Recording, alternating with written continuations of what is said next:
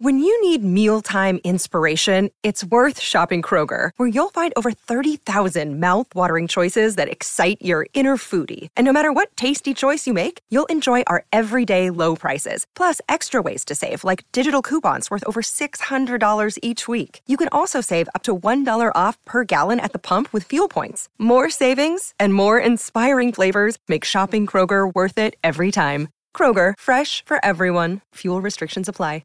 And it's time to go across the ditch, catch up with Jimmy Smith. Are we with the SEN crew? Oh, there he is. Hey. Jimmy. Where's Staffy? Oh, he's faking a sick day because, it's funny enough, Jimmy, it's only ever Tuesdays, which is suspicious to me, given this particular time slot we have every week. Okay. Hey, Jimmy, I've got a surprise for you. Hang on. I was going to blame it on Tight Ass Tuesday at the movie. That's right. That's my day to go to the movies. Okay. It might be the cross to SEN. So yeah, well, all I'll say, Jimmy, is that he has been offended in the last couple of weeks. He told me not to tell you, but I just felt like you needed to know. So just watch what you say to him, okay? He's a sensitive soul, is Steph. Hang on. Been offended by what? Oh, no, it's not my place to say, Jimmy. It's not my place to say. I'll let you and Steph sort that one out off here. Okay. My brutal honesty. It could be that. Actually, it's more just your voice, Jimmy, to be honest. Jimmy, I've got a surprise for you. I thought you were going to love this because, and I'm happy. Look, I'm up for a laugh, Jimmy. Happy to take the mickey out of myself. Now, I made a commentary blunder last year. It's become somewhat iconic here at SENZ. You'll remember it well. And I've remained pretty clean, actually, for the past 12 or so months. Unfortunately, time caught up on me on Saturday for the Warriors v Cowboys game, and here's what happened. Starting on the 40, the Warriors. The tap from Montoya, and it's dropped by Jackson Ford right off the restart.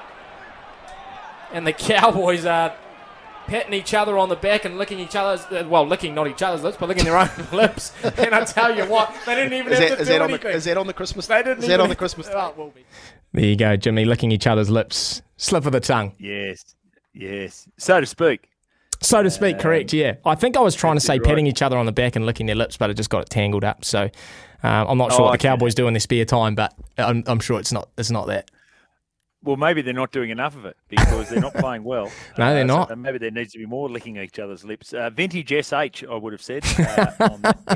Why don't we start there at the Warriors? So, I mean, we talk about it now. They're third on the ladder. They're 5-2, and everyone's just waiting for the bubble to burst. But when you defend like that with 44% of the possession, and admittedly the Cowboys aren't playing that great, and have that sort of win, one for the true believers, Sammy. Oh, yeah, absolutely. Jimmy, 24,500 as well, probably one of the biggest crowds we've had in New Zealand this year for any sporting event. So they were out there in full numbers, the Warriors faithful. But I feel like we're sort of saying it every week, especially with the slow starts. They're games that in the past the Warriors would have given up 40 points, you know? The defence wouldn't have held. We would have made the errors, given away the piggyback penalties because we're just so guilty of giving teams opportunities. And, the defence was incredible. I thought Dylan Walker, playing in 6 when he's just been playing in every position this year, he was just monumental on defence and saved us on a couple of occasions. But I did think the Cowboys, what they really lack this year, which they had in 2022, was just the fluency on attack. They're just missing that last pass with a little bit of extra speed because we got outnumbered a few times out on the edges, Jimmy. They just didn't get the ball away quick enough. So we probably did get out of jail a little bit, and we can't do that every week. That shouldn't be the case. They're now 12 months into their relationship as playmakers, those guys at the Cowboys. So they should be getting that right. Why 24,000 turning up? What do you put that down to? Well, that's a good question. I think the Warriors fans always show up when they're doing well. That's probably the first thing. They win and everyone jumps on the bandwagon. But I just... I think sports fans are craving for something a bit different. Rugby crowds aren't there this year, Jimmy. Generally, it's on at a bad time of night. It's cold, it's freezing, the stadiums are hard to get to, the food isn't good, and then you've got a product that, where the best players often get rested in the name of the All Blacks. And so I think there's been a few converts over the last, couple of years, but over the last 12 months, and given the excitement around the Warriors, they've thought, screw it, I'll go to rugby league instead. And that's why we're packing out Mount Smart. Mate, it's going to be great for the Roosters. I mean, if we beat the Storm, it'll be a sellout for sure. But even if it's not, I still think that Roosters game in 2 Sundays' time will be close to a sellout.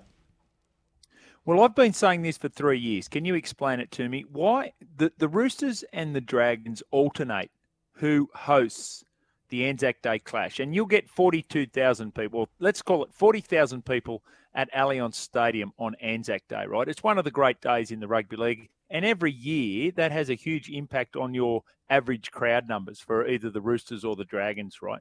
Why is it that the Warriors haven't put their foot down with the Storm and say, hey, guys, we are hosting it one year? That is a great question, Jimmy. We had a whole bunch of listeners asking us that yesterday, very fired up because it doesn't make sense. I mean, an Anzac game between 2 Australian teams, sure, but, this is the Anzacs. This is Kiwis.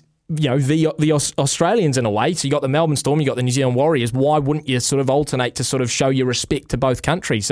It's a great question. Totally. I don't really know the answer to it. Mount Smart would get, I think the max at Mount Smart is about between 25 and 26,000. So, you certainly wouldn't get 40. But look, if the demand was there, why not have it at Eden Park or, one of our other stadiums that are slightly bigger? But it's a question that we're all asking ourselves, Jimmy, and it is disappointing that it doesn't happen.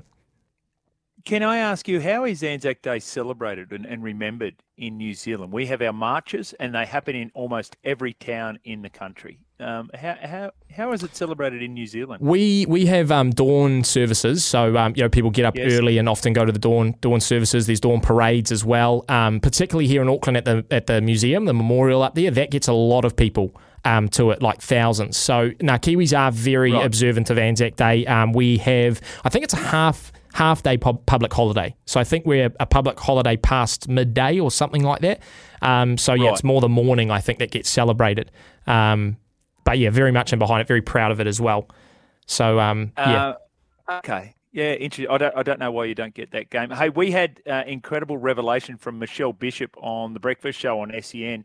Jack Whiten gave her his pair of boots from the World Cup final and said, that's it, I'm done with representative football. That was November 19th last year. It's just come out this week.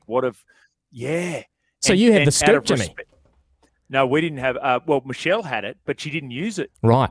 She respected the relationship that she had with Jack as an individual because they lived next to each other in Canberra and her sons played. So he said, here, give these boots to the boys. But that's it, I'm done.